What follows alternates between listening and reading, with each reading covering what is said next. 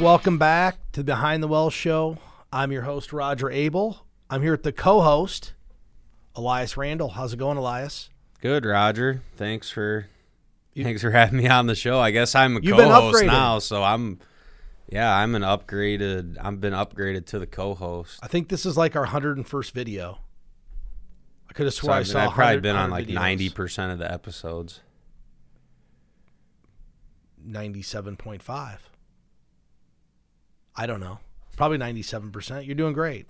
Appreciate having you back. How'd you enjoy doing that show with Jonas a couple weeks ago when I wasn't here? That was fun. It's always fun to do a show with Jonas. The radio show's fun with him.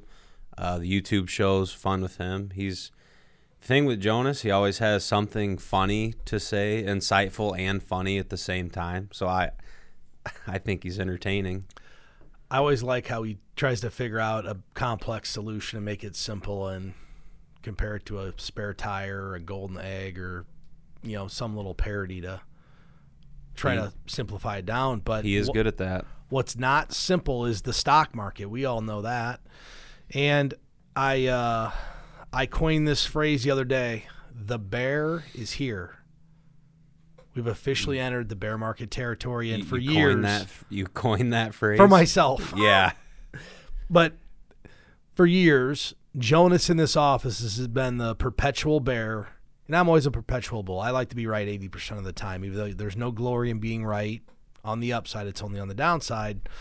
And I was talking with Jonas the other night, and I said, Jonas, I feel like you're the bear standing over the matador with the bull just taking the sphere and ending this bull market with. He is. That's what he is. So, yeah, bear market's here. We finally entered bear market territory, and since then, the slide's actually been pretty dramatic. I know as of yesterday filming, market was down 26% roughly intraday on the year, the S&P 500. And a lot of that was driven by that hotter than expected inflation number that came out. We got a 75 basis point rate hike from the Fed this week. And all of those things is just leading to a lot of investor uncertainty, negative sentiment. What have you been hearing from your people, Elias? And what have you been talking to them about a little bit? Well, I think the higher than expected inflation was probably the start of kind of the selling pressure that's been going on. And I think we've been talking about, at least recently, probably the last month or two, about how when the inflation reports come out, that's probably going to be pretty important data as far as investor sentiment is concerned. And we potentially are in a recession. So I think some of the expectations to set is maybe the pain's not over. I think it might be fair to say that. I know probably a month ago I was kind of more in the I wasn't really too bearish or too bullish, and I remember saying that on the show, and I just felt like, okay, we're probably just kind of in a trading range, just up or down. It's going to be pretty slow. But then now I'm kind of back to being more bearish than I typically am, at least in the short term. In the long term, I'm very bullish on the stock market. I think there's plenty of investors that this shouldn't be anything other than a buying opportunity. We talk about that a lot. But the reality of the situation is we have high inflation, so we need demand to start coming down. And this is just the way we run our monetary policy, and it's the kind of, economies and markets are cyclical. So I just hope investors are sticking to their financial planning and doing the prudent things right now. Those are the main things for me. Well, and I think what people are really concerned about is they hear that word recession and they think that that it's just the cataclysmic event, and probably because the last recession was 2008, 2009, the great financial crisis. So we just equate that word with that again. And I've had conversations with individuals, clients over the past week or two, because the anxiety level for people is going up. If you think about the pain of investing, once panic sets in, that's like the lowest investor sentiment. that's when people start making poor investment and investor decisions. And I haven't seen the panic yet, but people are definitely feeling anxious. And we just start talking about previous markets. 2008-9, we thought banks were going to fail. Does anybody today predict or think that the banks are even close to failing?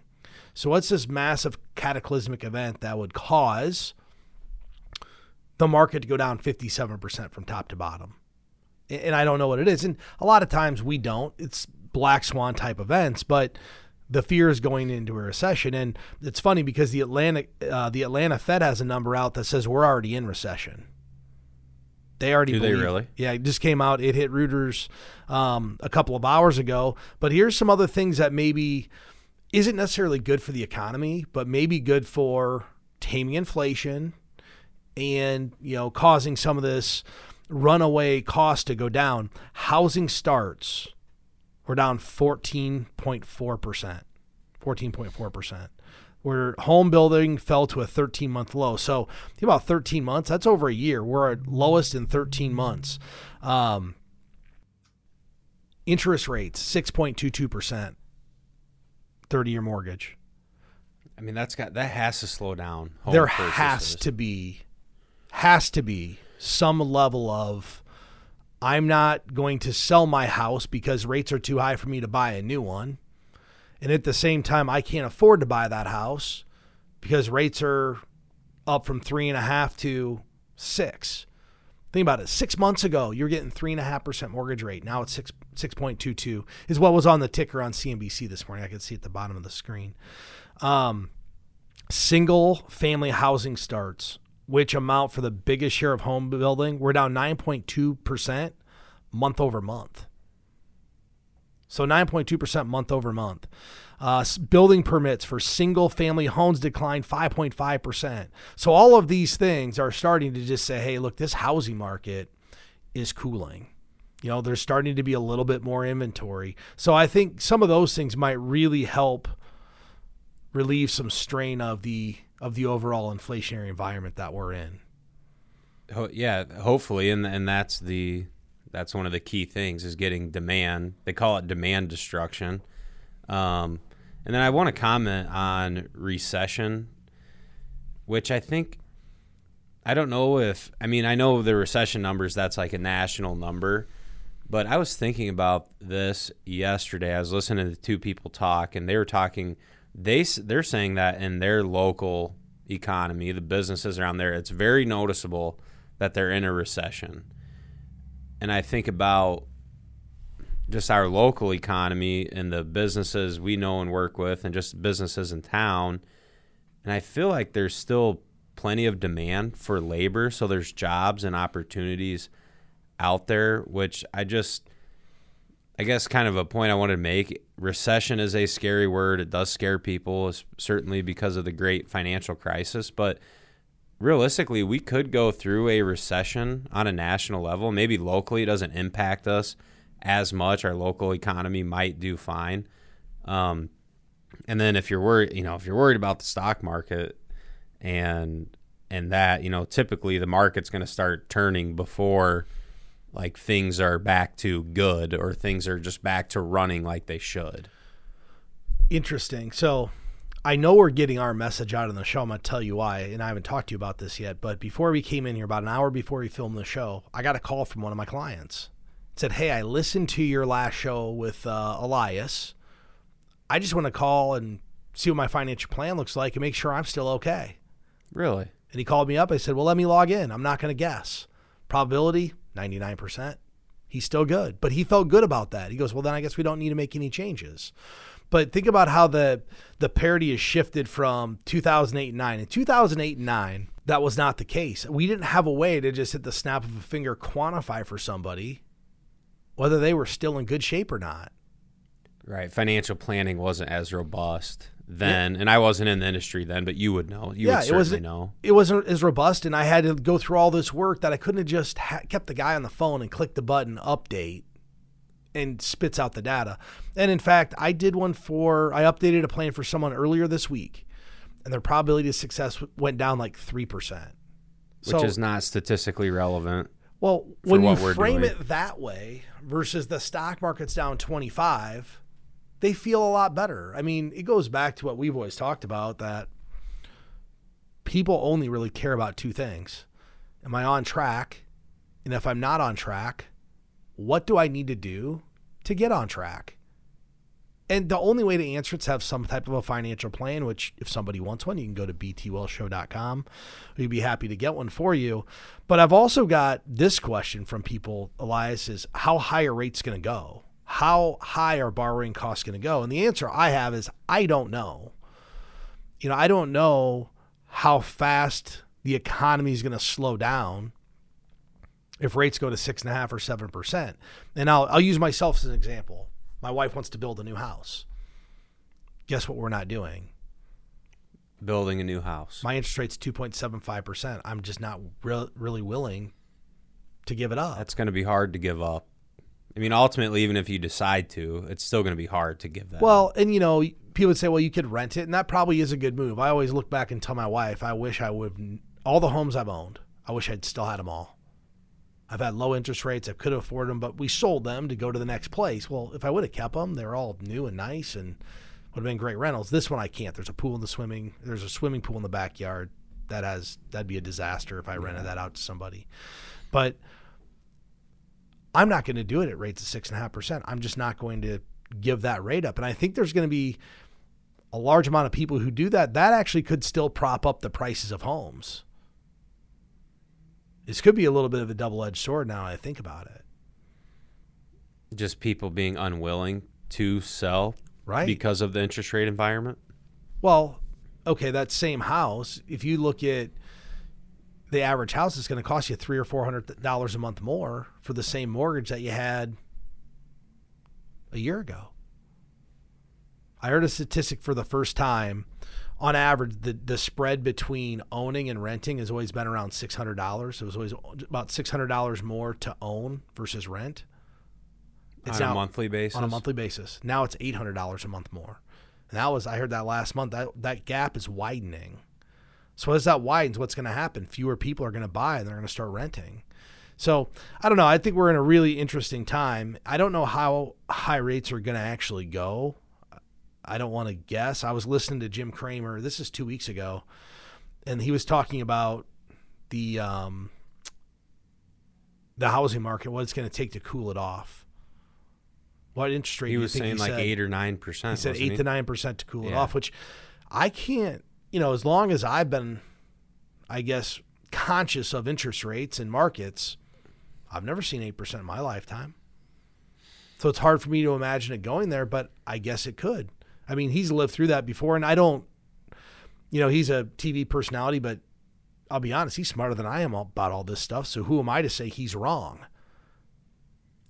And and he's not just guessing. He's put some sort of... He's got a higher level of data. He has more data than I do. To back up his opinion. He has more data points because he knows a lot more people. He makes his call to his buddy at Hedge Fund XYZ who's getting mountains of data and research every single day, but... what's that going to do? I mean, I'm definitely not moving if I had to go take an 8 or 9% interest rate. Personally, could I afford it? Yeah. Am I going to have the opportunity cost of giving up mine for that? I don't think so. But there is a little silver lining, and it's the first time in, I don't know, a long time that I actually used a CD in a client's account the other day. That's a positive. For savers. CD rates are getting a little better. I mean... if you're an accumulator, it's maybe not, if you're looking at taking debt, it's maybe not a great time for you. But those people who have all their debts paid off and they're looking to generate income, it maybe isn't keeping up with inflation, but it's still becoming easier to actually generate income. Right, but a shorter term place to park some cash that you're going to need in 12 months or 24 months, something like that. Hey, so Elias, one thing I was thinking about, and I know the hot topic is bear markets, and people should know the facts. I had this conversation today with somebody. What do I think is going to happen? And I think you summed it up just a second ago. You're like, I have no idea what's going to happen. And that's the truth. We don't have any idea what's going to happen in the short term. In the long term, it's probably going to be okay. It always has been. The market recovery rate's been 100% of every bear market we've ever had. Will it remain that? I don't know. But in the short term, we don't know what's going to happen. The average bear market goes down 30%. We're sitting at 26 as of today intraday. Does that mean it hits 30 and goes away? Not necessarily. Could it go down 40? Yeah. But think about this. If the average is 30 and we're at 26, most of the pain's over. But I know what's going to happen if someone's account goes down another 10. You could see more panic. That would really maybe cause some people to panic. Okay, so first thing I want everybody listening to think about is minus 30 is the average. We're close to there. Doesn't mean it can't go through? No, but that's the average. Second thing, what's the average recovery of a bear market? What's the average months? Average recovery, it's 19 months, I believe. There you go. What's the longest? I think maybe almost 4 years. 30.5. 30.5 months. 30.5 months. 3 years. 2.5 years. Yeah. Okay, that was 2000 to 2001. So I just try to frame this for people. So 2.5 years, where's it put that? 2025, we're all the way back? I mean, is that the worst case scenario? I don't know, but it sure seems like it. You think about 2000, 2001, what happened? .com bust. That's different than this technology sell-off. The technology sell-off we have today is a growth story because of inflation. High multiple companies are coming down. But these companies still have real businesses. Peloton's down 95%, but guess what? It's still a real business with real revenues. I heard today the top 3 Googled items are exercise equipment, bear market, and something else. But exercise equipment was still in the top 3 Google search items. Okay, so we have real businesses. In 2000, if you have a .com behind your name and a domain, people bought you. They were not real businesses. They were just websites. So do we think that pain is as bad as 2000? I don't know. Then what happens? 9/11 piled on that. So you had the .com and 9/11 all together. So that probably helped spread out that bear market time frame. Okay. So I want people to think about it because everybody thinks, hey, this is just like 2008 and 9. Well, we talked about this earlier. I don't think banks are going under. I could be wrong, but I think the banks are well capitalized. We put protections in place in 2010 to do that. Yeah, I don't think you're wrong by saying that. There's no one. I mean, no one's talking about a financial crisis situation. No. Here's what could go to zero. Crypto. Oh, crypto. Yeah, absolutely. And we had this talk earlier. I don't know what's going to happen. I don't know what's going to happen with crypto. There's no past history. Nobody really knows what this is and what the value is. Okay. I had someone tell me, well, if crypto, Bitcoin goes down to 10,000, the market's just going to keep going down with it. I don't think it's that systemic in our society. No, the average American doesn't have a 401k with $400,000 of crypto in it. It's like 1 or 2% of somebody's portfolio. So you think about this. I want people to frame and think about this. I'm not anti-crypto. I'm not anti. I'm not for, I'm not anti. I'm in the middle. But if you lost 100% of your crypto investment and your portfolio is 1 or 2%, did it matter? No. It shouldn't. It shouldn't matter. But it matters in the media. But it's such a small percentage of people who are heavily invested in crypto. And if you're heavily invested in crypto, you didn't have the right asset allocation. Correct. And so, okay, I view crypto as a risk asset. So, it moves with the market. But yeah, I'm with you there. I don't see the crypto markets as being like any indicator of just because crypto goes down another 10%. I don't think that indicates anything for the equity markets. And I think my other thought recently on crypto, you brought this up on the radio, and I thought it was really good. I was thinking about it a little bit more. How many investors speculators, traders, whatever you want to say, came into crypto, whether it's Bitcoin or any of the other ones, and the losses have been so bad for them. Now I'm talking young people where, like, you know, person in their 20s, think about yourself when you're 22 years old. You put $1,000 into something and you lose 800. That's devastating for a 22-year-old person. So how many investors were speculating in the crypto markets and now they're just thinking, I'm never going to do that again. I lost 80%, whatever it was, 50%, and now they're just done. They're just not even going to buy it anymore. We all remember Diamond Hands. Yeah, good luck with that. Diamond Hands, we're never going to sell, right? Well, how's that working out? And my fear is those people are going away, and we talked about this on the show. The younger investor, they weren't out buying diversified mutual funds and ETFs and, you know, diversified portfolios because that was boring. It wasn't get rich quick. They were buying meme stocks, GameStop, casinos. I mean, the highest risk assets out there. And if they have Diamond Hands, they're still holding them. And this is what you should think about today if you're buying individual stock. And this is kind of how we got talking about this. I've had clients call up and say, I want to buy this stock. And I had a client call up the other day and I said, okay, you want to buy the stock? Let me ask you a question. Why? That's a great question. Well, it's down like 40%. Okay, but why? Well, it's down. It's got to go back up. Because we do a poor job, I think, as an industry. We talk about how, hey, if you buy and hold, it'll go back up. When we're talking about that, we are specifically talking about diversified portfolios and index funds or actively managed mutual funds. We're not talking about an individual stock because there's no past history that says if you hold a stock long enough, it will come back. And I'll use a couple examples. One, Sears. If you bought Sears in 2007 because the price was down, it went to zero. There's no history that says a stock will come back. So if you own stock in a portfolio, your question shouldn't be how much is it down? The question is, what do I believe the outlook for this individual stock is? And it's why we're so far against individual stocks for most people. So rewind to this client. I want to buy this. Well, I heard it's got this special drug coming out or whatever. Okay. Well, if you bought a business, and this is how I spun it around, I said, if you bought a business, what would you do? Well, an individual business, not like a stock, an individual business. Well, I'd get the financials, you know, I'd kind of like get under the hood and look at it a little bit. I'd check out the facility. I said, yep, when you buy a stock, you're buying a business. Did you look at the financials? Did you get under the hood? Did you research it? Or are you just buying the stock because it's down in value? And for that individual, that was the aha moment, like, oh, wait, he's right. I didn't do any research. I just heard from the roofer, and I'm not pounding on roofers, but I just heard from the roofer that this is a good idea.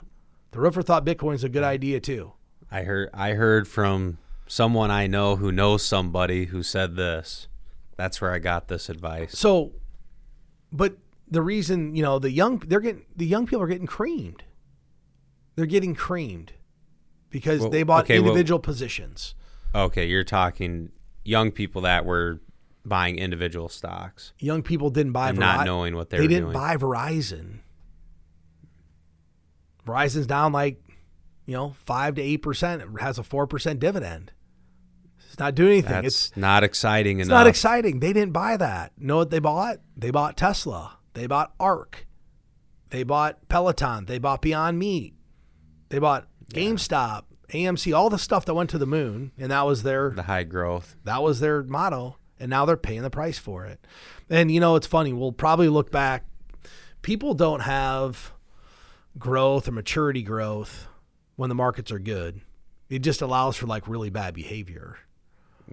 And when markets are good? Yeah, when markets are good, it allows for bad behavior. It's easy. Yeah, it's easy to have bad investing behavior and then feel like you're being a successful investor.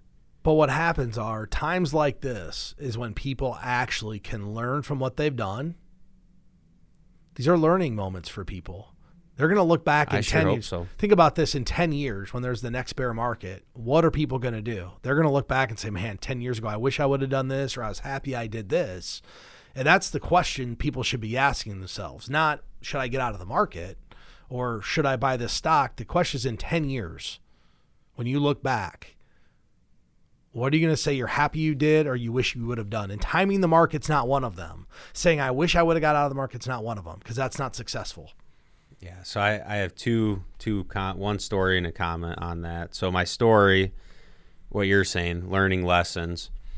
I had a younger person tell me the other day, I think I'm starting to learn my lesson with crypto. And I said, well, good. Tell me more about that. What do you mean? Well, I put $1,200 into something. I don't remember what it was called. And, basically lost almost all the value. There's barely any value left there. So then they started just saying, well, now I'm just thinking about maybe just doing my 401k at work, maybe doing a Roth, just contributing to tax-advantaged accounts, buying a good portfolio. They don't even really know what that would be at this point, because their introduction to investing has been crypto. But I thought, that's maybe a silver lining from all of these risk assets coming down, or people having individual aha moments like that and saying, well, maybe I am learning my lesson here. And then the other, GameStop, I guess I was wrong, but I thought I was never going to hear about GameStop again. And then last weekend at a social gathering, someone asked me, hey, so you're in finance, right? Yep. So what do you think about GameStop? I go, well, what do you mean? Like, as far as a business or as a trade or as an investment? What are you asking? Well, yeah, just to trade it. So, I go, well, one, I don't do speculative trading. And then I just asked the question. I said, do you really believe that selling video games inside a brick and mortar retail store is the future of that market and the future of business in that market? Well, no, that's not what I'm talking about. I'm just talking about like the stock price. And I'm like, well, that's what I'm talking about. So your buddy's turned into a momentum swing trader. I guess, but he would not even know what a momentum swing trader is. So there's a funny, not funny, but a real headline out there, and everybody knows Kevin O'Leary from the Shark Tank, also known as Mr. Wonderful. Mr. Wonderful. He came out and said the crypto market won't hit the bottom until there's panic. We need someone to go to zero. Somebody in the crypto market's going to zero. There's been crypto coins that have gone to zero, haven't there? Coinbase, I don't know if they've officially defaulted, but Coinbase is laying off people left and right because those revenues are way down. Crypto trading's down. And I'm not anti-crypto. Just, you guys don't know what this is. Nobody knows what most of these coins are. Josh Brown on CNBC halftime show today said, we've never seen anything like what we're seeing in crypto. I said, yeah, we have. Tulips, same thing. Not saying it's Bitcoin. I'm saying crypto. When people buy stuff, they don't know what it is. The mass majority of people cannot explain what a Dogecoin is. No, they can't explain any of them. Yeah, they just bought it. We were talking, was it yesterday afternoon at lunch? And we looked back on 2020. We were like, in 2020, whatever the dumbest thing was, if you bought it, you made money. Seriously. Well, yeah. We talked, I'm not saying that's dumb, but literally the silliest stuff you could think of was going up in value. People are paying $5 million for NFTs, for a digital creation of something. I don't hear about that anymore. No, and that's then gone. And then 2021, that's in my opinion, that might go down in like the finance history of being one of the years of, when they talk about euphoria in the markets, and that's a sign of a top of a bull market and all that, because 2021 was everything going up in value. I don't know that there was any losers. I mean, like, nothing to say, oh yeah, that was a real loser in 2021. It was crypto, stock market. There are people doing SPAC deals. There's all of this like, oh, nothing can go wrong sentiment. Everything's just going up in value. And that's like the stereotypical bubble or the top. And I'm not saying that we're experiencing a stock market bubble or anything like that. Certainly, I guess maybe in Bitcoin and other cryptocurrencies there was a bubble, but we'll find out. Time will tell. It may come back. I don't know. And I'm not saying I don't want to specifically say it's Bitcoin. I'm talking about crypto in general. Just in general, crypto. I'm not talking about Bitcoin. Bitcoin's the biggest, the strongest of them. I'm talking about all the other coins out there that nobody knew. I can pull up my Coinbase and all these things where they give you X amount of free coins to learn about their coin. You probably never did that. I've never done that. Oh yeah, no. so I've got all these like free coins I earned by taking the 4-minute quiz about their. I get bored at night and I'm sitting on the porch. Well, check it out. They're all way down. But I'm old-fashioned. I just want to own stocks and own real estate. So call me old-fashioned. So 2 questions I've been getting from people a lot. 1, should I stop contributing to my 401k? And 2, should I change my asset allocation? And here's my take on these, and I'm going to let you give your take. Okay. The asset allocation should only be changed if it's in concert with the results of your financial plan. And what I mean by that is if your financial plan comes back and says, hey, you need to change asset allocations to improve your probability of success, fine, we can change it. I'm going to tell you most of them right now are not recommending that you change for the more conservative portfolio. It's typically you have to become a little bit more aggressive, which would make sense for buying lower prices. Stop contributing my 401k. If anything, now's the time to ramp it up. Yeah, I agree. One of the with best that. ways to take advantage of a bear market is to increase your systematic contributions. If you're young and you're doing a backdoor Roth IRA and you haven't done it yet, you should do it. What are you waiting for? You're waiting for prices to come back?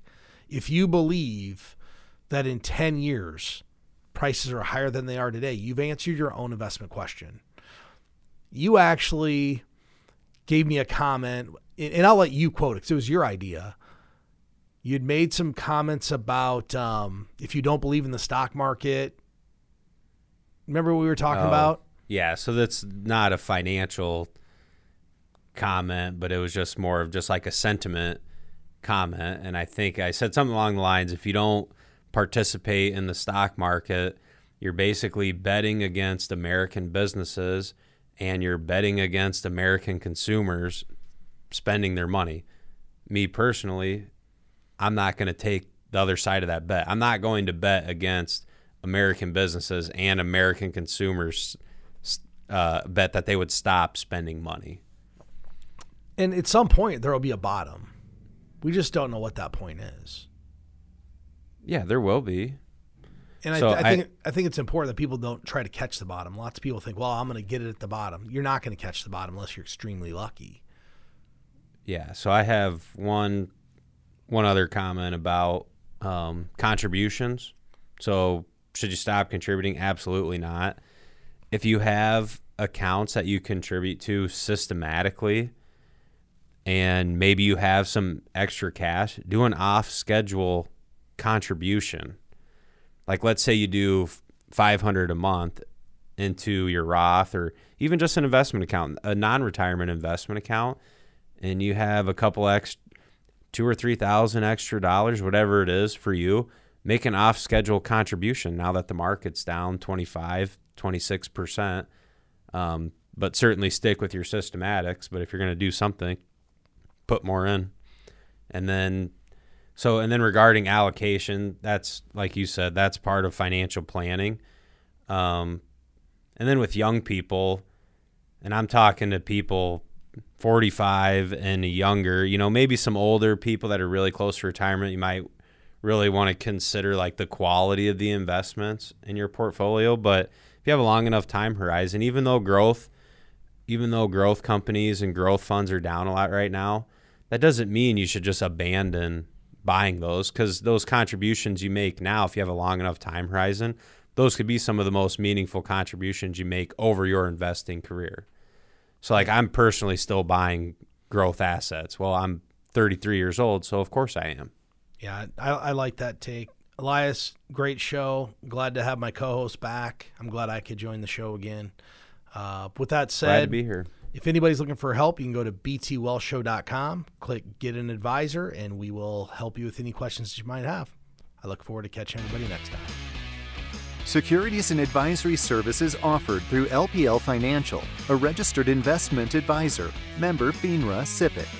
The opinions voiced in this show are for general information only and are not intended to provide specific advice or recommendations for any individual. To determine which investments may be appropriate for you, consult with your attorney, accountant, and financial advisor or tax advisor prior to investing.